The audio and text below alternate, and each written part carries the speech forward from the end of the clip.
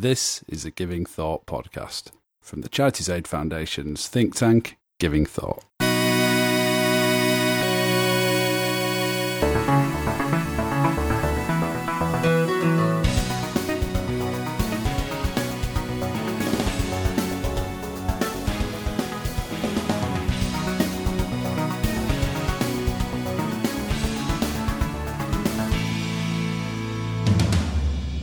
Hello, you're listening to the Giving Thought podcast. This is a podcast from CAF's think tank, Giving Thought, in which we look at big issues and themes relating to philanthropy and the work of civil society. I'm your host, as ever, Rod Davis, and this is the second of a series of compilation episodes of the mini interviews that I've been doing of voices around civil society during the Covid-19 pandemic. So I've been speaking to a lot of people, lots of different positions in civil society, funders, grant makers, social investors, operating charities, infrastructure bodies and others to try and get a sense of what's going on the ground and the challenges people are facing, and also some of the causes for optimism that people have been seeing. So in this compilation episode, we'll be speaking to Clare Kiely from Comic Relief, Rita Chadha from the Small Charities Coalition, and Savraj Kaur from United in Hammersmith and Fulham, which is a local place-based giving scheme in the west of London. So without further ado, let's go into some of the conversations, and I'll be back at the end for some housekeeping and tidying up.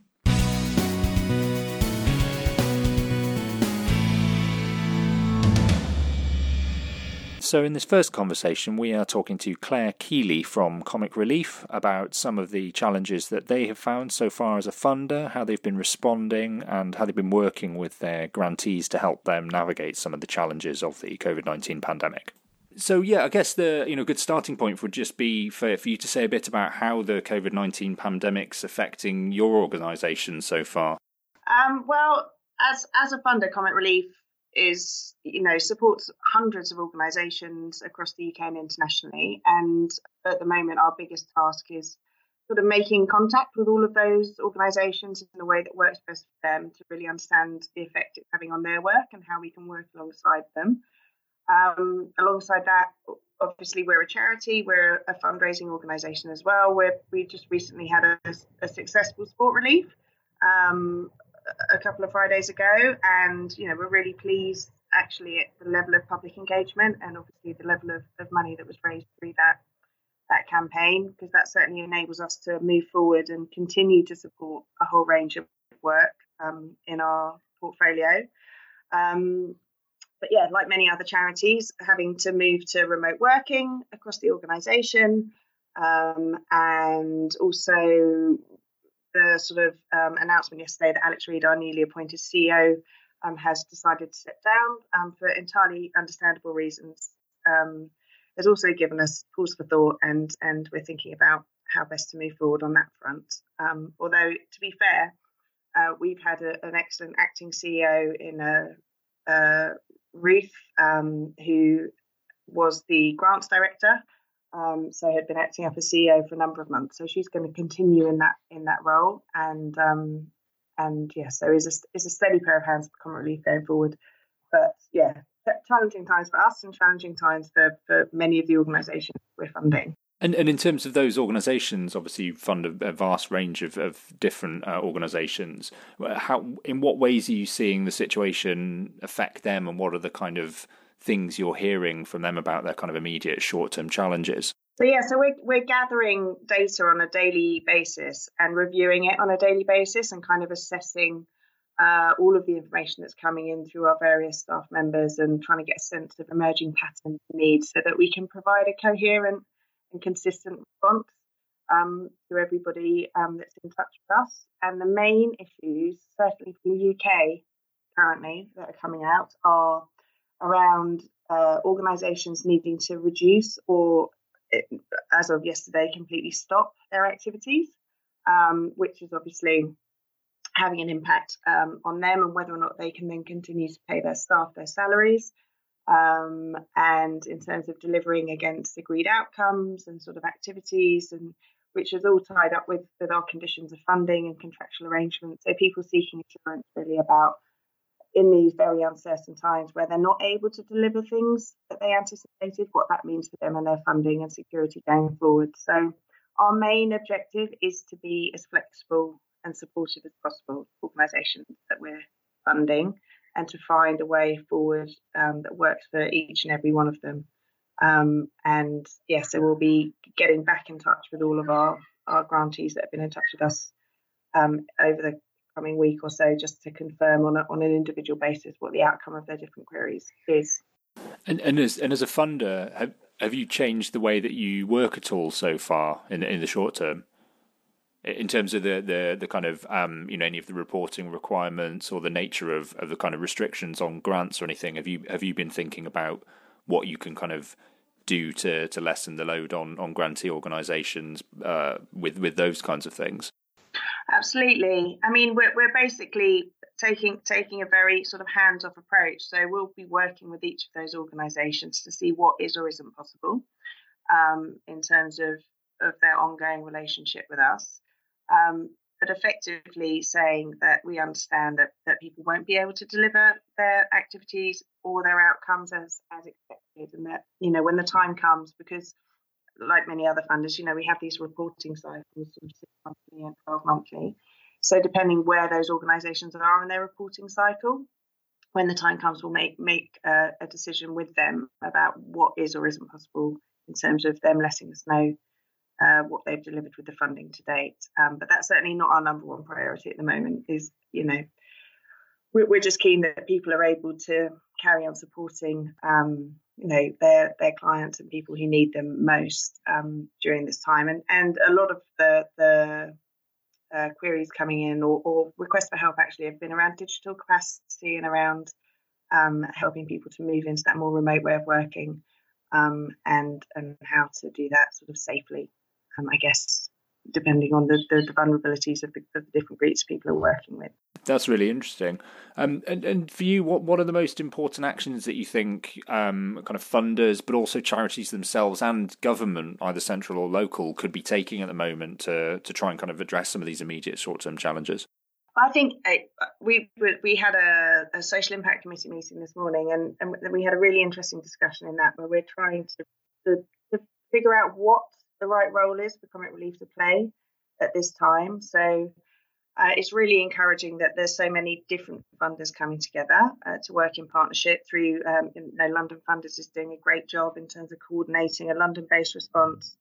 And the National Emergencies Trust is obviously doing their work at a national level. So that's great. And my hunch is that there'll be a really positive response to fundraising and grant making in this immediate sort of crisis period.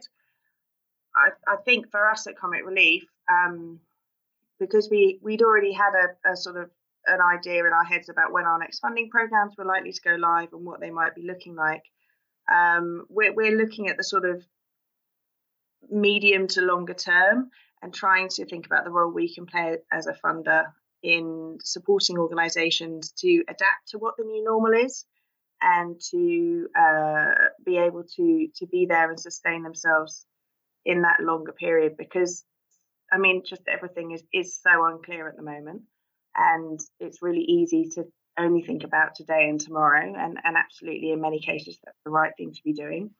But as a funder who does provide these multi-year long-term grants, quite significant investments, is working through a number of different mechanisms, including intermediary funders who distribute money on our behalf to smaller grassroots organisations across the UK. We're sort of really thinking about how we can take a strategic view about the role that we play and how best to invest our funding going forward. And that's not to say that there isn't a place for crisis response funding, and certainly we're looking at our options at the moment around how we can play our part in that sphere. But for us, in terms of our own strategic objectives, we're thinking slightly more medium and longer term, because there will be a need for communities to rebuild and do things differently. And there's a lot of lessons that can be learned from, humanitarian crises and disasters that have happened in other parts of the world where we fund, and how, our work there has supported communities to rebuild better. So we'll be looking to bring some of that learning, I think, into the work in the UK and the sort of responsive role that we can play. Really interesting here, just because I guess there's a lot of focus on the immediate short term, as there needs to be, as you say, but also, it's difficult to foresee exactly what the impacts of this will be over the medium and longer term, but it certainly feels as though there are going to be some pretty significant impacts. So actually, even now, it's important, I think, that organisations are able to kind of take some of that more strategic view and start to think about what needs to be put in place to kind of deal with those issues over the longer term. I guess we've talked a lot about challenges so far, because I guess that's inevitable at this point in time. But what have you seen so far from kind of within your own organisation or kind of across the response from the sector that has given you hope about civil society's ability to respond to a crisis of this scale? I think for me, I mean, it's number one, it's fantastic. The sun is shining. I mean, what a great time of year to be having to stay at home and self-isolate. But, it does feel that there's real hope, actually. And I'm really encouraged by people's capacity on an individual level and also organisationally to really rise to an occasion and adapt to different circumstances and pull together and support one another. And I think that's happening in so many different ways and so many different levels, across the UK at the moment. And that's something that we should be very proud of, I think, as a society. You think, just a few short weeks ago, we were all obsessing about the impact of Brexit and, sort of divided communities and all the sort of awfulness associated with that. It does feel that this has kick-started a sort of different way of thinking and being, which is refreshing, I think, and feels quite hopeful. Across sort of civil society and the charity sector, I think there's some really creative and innovative thinking and organisations with a social purpose who are so committed and so passionate about supporting people who need it are again also really rising to the occasion, and I think we're going to see a lot of innovation and creativity that comes out of necessity, essentially. And that's also, I think, a really encouraging sign. And just more broadly, the opportunities to work in partnership and to work across sectors in partnership and to bring the unusual suspects together is also, I think, really exciting. And over the coming weeks and months, we'll see more of that as well.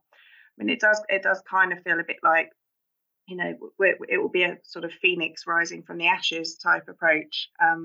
What happens once we get through this really uncertain period?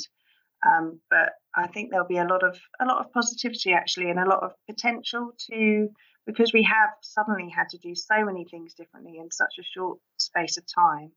It will open up a bigger question about, well, why did we always think we had to do it this way and not another way, and why, making the most of those new opportunities and sustaining them and finding different ways to be and to work together, I think will be really positive. Yeah, I agree. I think it's going to be a challenging time, but probably going to be a fascinating couple of years to follow. And it'll be interesting to see how many things genuinely transform as a result of this situation and how many we sort of go back to ways of working before. But I'm certainly optimistic that we, as you say, there is real opportunity to kind of shift things forward. It just remains to say thanks ever so much for finding the time to come on. I'm sure you're extremely busy at the moment. And certainly maybe further down the line we can kind of catch up and see how Comic Relief is getting on with its plans. Yeah, that would be great, and I look forward to hearing the views and opinions of all the other people that you're talking to. So thanks for providing an opportunity to share thoughts and connect that bigger discussion.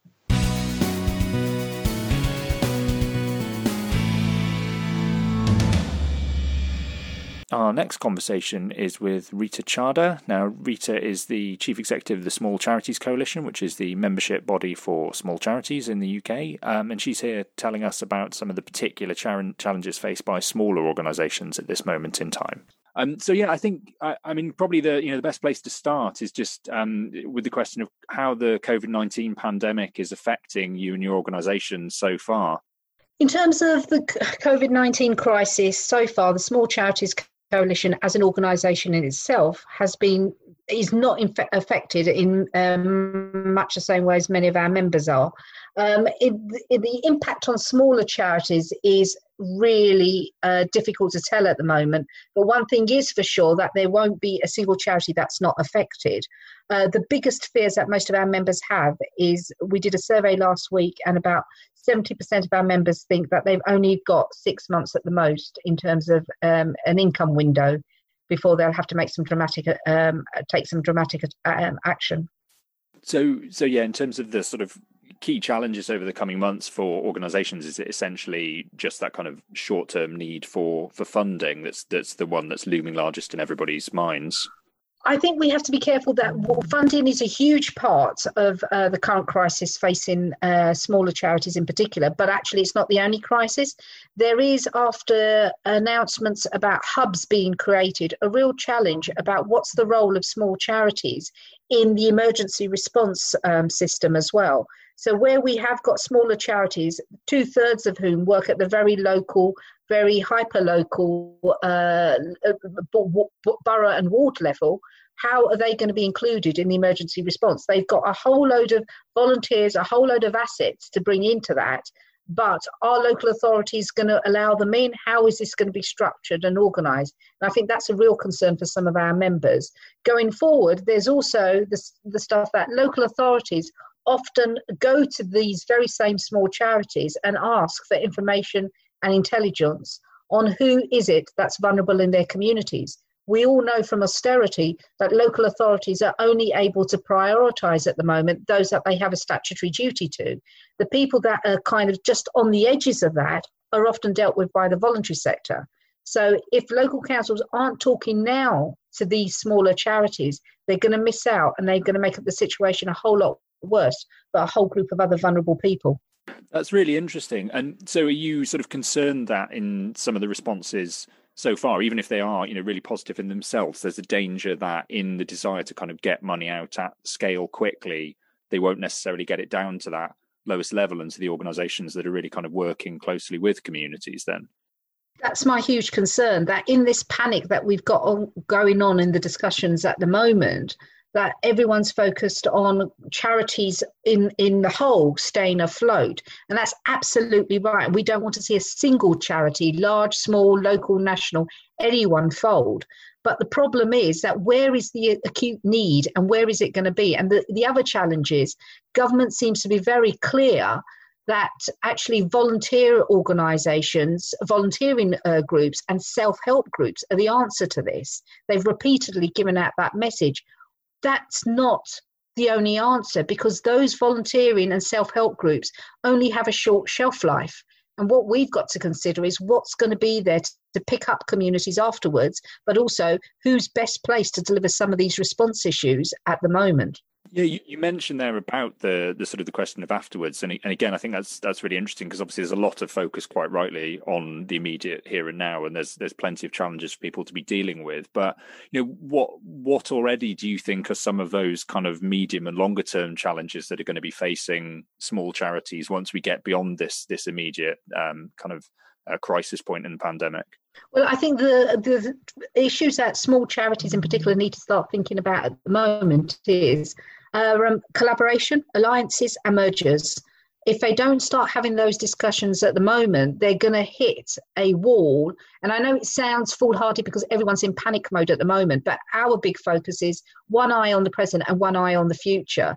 And they've got to start thinking now about, when they come out of this, what's the beneficiary landscape going to look like? How is it going to be different for the services and the support that their traditional beneficiary group works with now? But also they're going to have diminished resources without a shadow of a doubt.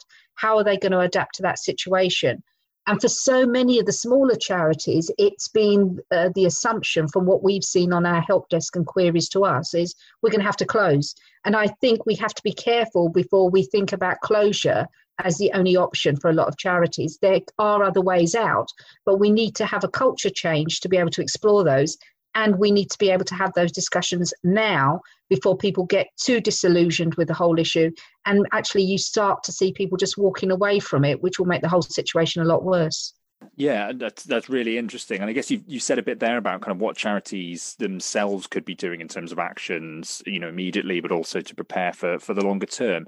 I mean, what to your mind are the most important things that government at a central and local level, or funders within the voluntary sector, could be doing to kind of manage those short-term issues and prepare for the longer term? I think funders have shown outstanding leadership for the most part. We've seen, a huge number of funders come together under London Funders and galvanise and say, look, we understand the situation. We're not going to make you jump through hoops with your current funding arrangements. Come and talk to us. And I think that's really, really to be applauded and welcome. I think with government, it's as you deal with any large bureaucracy, it's a piecemeal approach. So whilst initially, we were all really heightened by the Rishi statement on Friday. It only takes us so far, and actually, it helps the larger charities or those with public-facing service contracts or trading arms. The smaller charities are still going to be, it's a different way of working at the smaller level than it is at the national level. And we've got to just be mindful of that, I think, as well. So I think the ask of government is to have as much flexibility as the funders have. They've just issued some procurement guidance which allows for that. But actually, it's got to be a culture change in the way government thinks at the moment that understands that they've got to have a much more pragmatic approach to their understanding of charities. And they've also got to broaden and deepen their understanding of charity. Amen to that, absolutely. And on that point you were making there about some of the new measures announced by Rishi Sunak on Friday around kind of employment guarantees and wage guarantees, not necessarily getting down to small charities. Is that because so many of them are kind of reliant on almost entirely voluntary staff or kind of voluntary resources, so that employment protections like that don't necessarily help them in the way that other resources might? I mean, most small charities will have, from our definition of our membership, when we did the survey on what the immediate needs were in this crisis, the average number of employees that an organisation had was 1 or 2, 3 at the very most. And actually, when you're in that small bracket, it's much more difficult to not have volunteers backing you up and supporting you. But those volunteers still need help in being organised, in being checked, in being guided, in being supported to deliver those services. And so, yes, you can keep one post in place, but if at the same time that post isn't able to deliver or network with other posts to actually deliver the best outcomes for beneficiaries, then actually it becomes redundant. So there's 2 things. There's the funding to carry on working, but there's also, can you physically and can you pragmatically actually deliver any type of service at the moment? Yeah, that's really interesting as a point. And I guess, a lot of the stuff we talked about, there is a lot of genuine cause for concern kind of across the sector and more broadly in society at the moment. Everybody's a lot of uncertainty and worry. I mean, what have you seen so far on a more positive note that gives you hope about, the role that small charities and kind of civil society organisations are going to be playing to help us get through this? I've got to admit, in all the years I've worked, I've never seen such unity amongst small charities. I'm absolutely stunned at how people, when we've put out a request for information, we've been absolutely inundated. We put out a survey on Monday on day 1 for us of the whole crisis, and we got 580 responses in 24 hours. Now, we've always had an engaged membership, but actually the level of discussion, the level of kind of commitment is actually been, I think, awe-inspiring. And I'll give you one quick example. When we put out we wrote a letter to the Prime Minister, and then we asked all our members to sign up.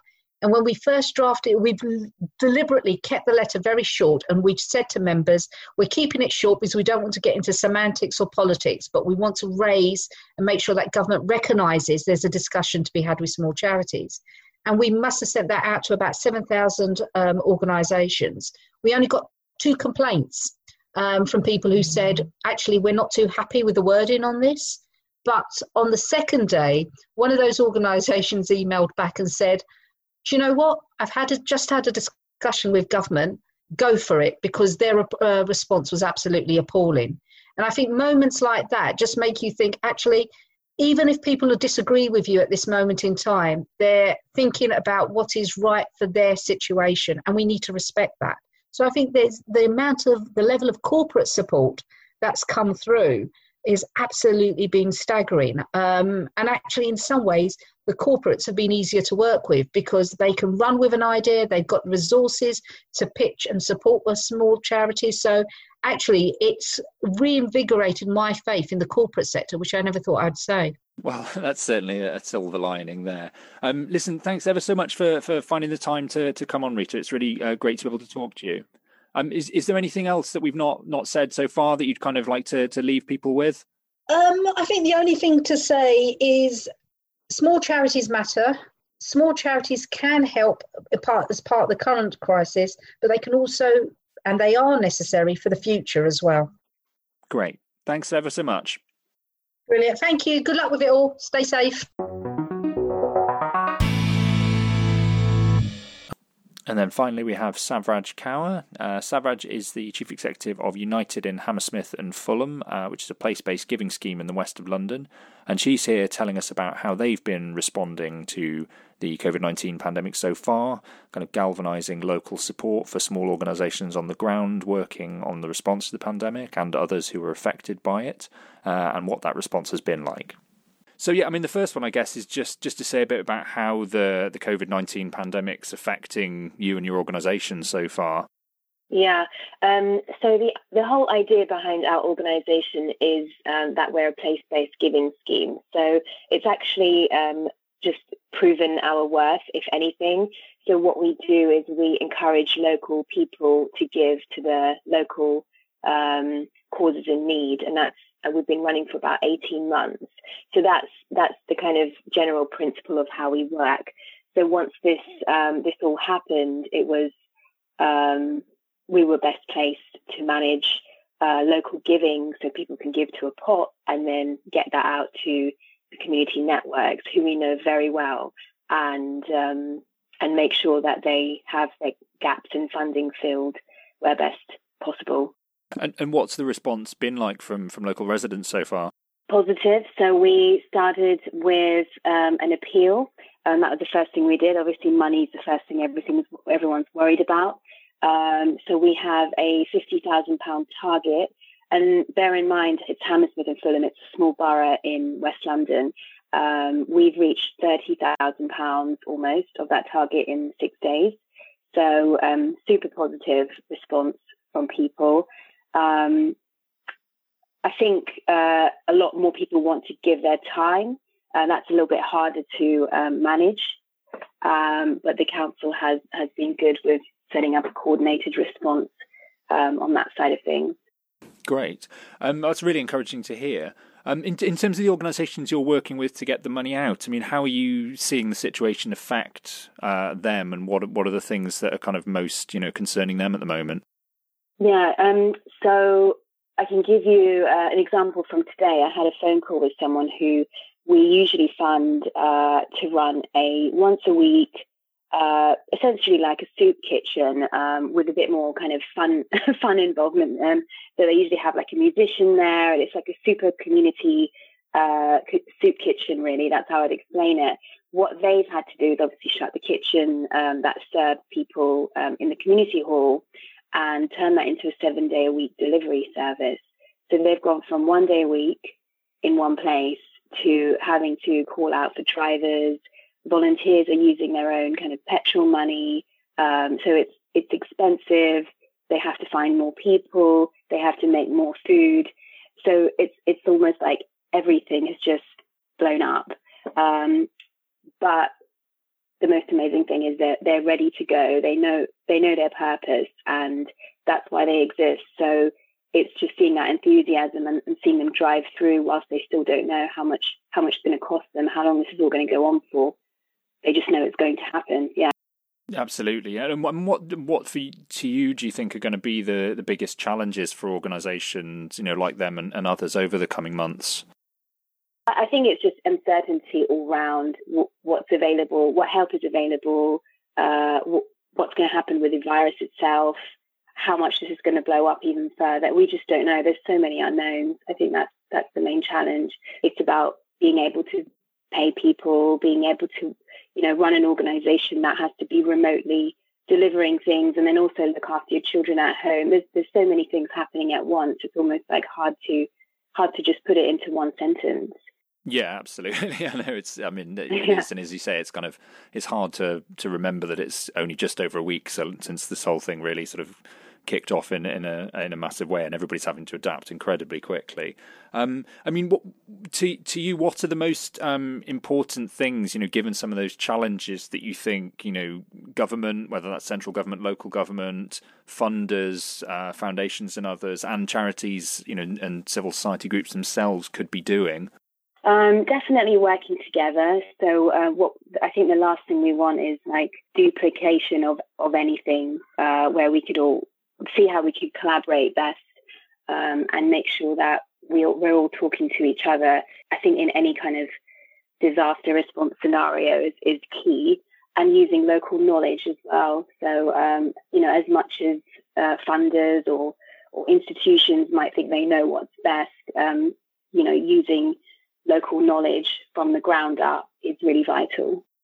Absolutely. And just sort of finally, what have you, there's a lot of concern and worry at the moment, but what have you seen so far in your work that gives you hope about, how we're going to face up to the challenges over the coming months? Almost like an overwhelming amount of just offerings of help. People are keen.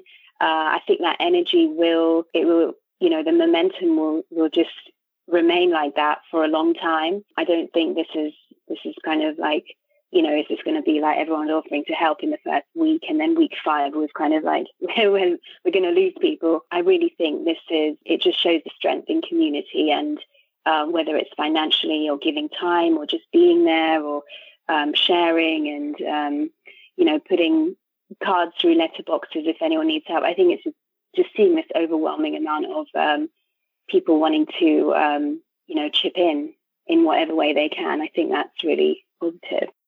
I just really want to make sure I say a big thank you to everyone. So, it's just amazing what's happened in so few days. And it is encouraging that the community is seeing each other with fresh eyes for the first time, maybe ever in their generation. So I think it's really heartwarming to see everyone pull together.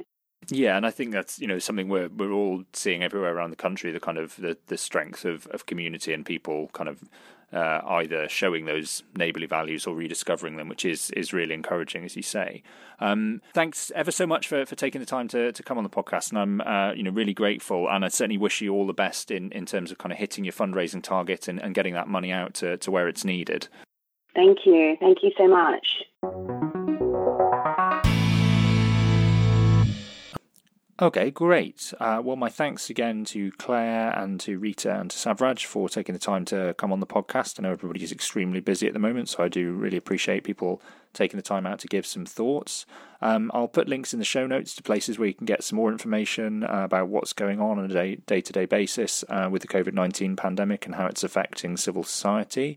If you're interested more broadly in issues around civil society and philanthropy, do check out the Giving Thought pages at the CAF website. Follow me on Twitter at Rodri_H_Davis, or at For Literacy if you want stuff that's more on kind of literary and historical things about philanthropy. If you've got ideas for things we could be talking about on the podcast, people we could be speaking to either now or in the future, drop us a line at givingthought@cafonline.org. Other than that, just like, subscribe, tell all your friends about it, please share around, and we'll see you next time. Bye!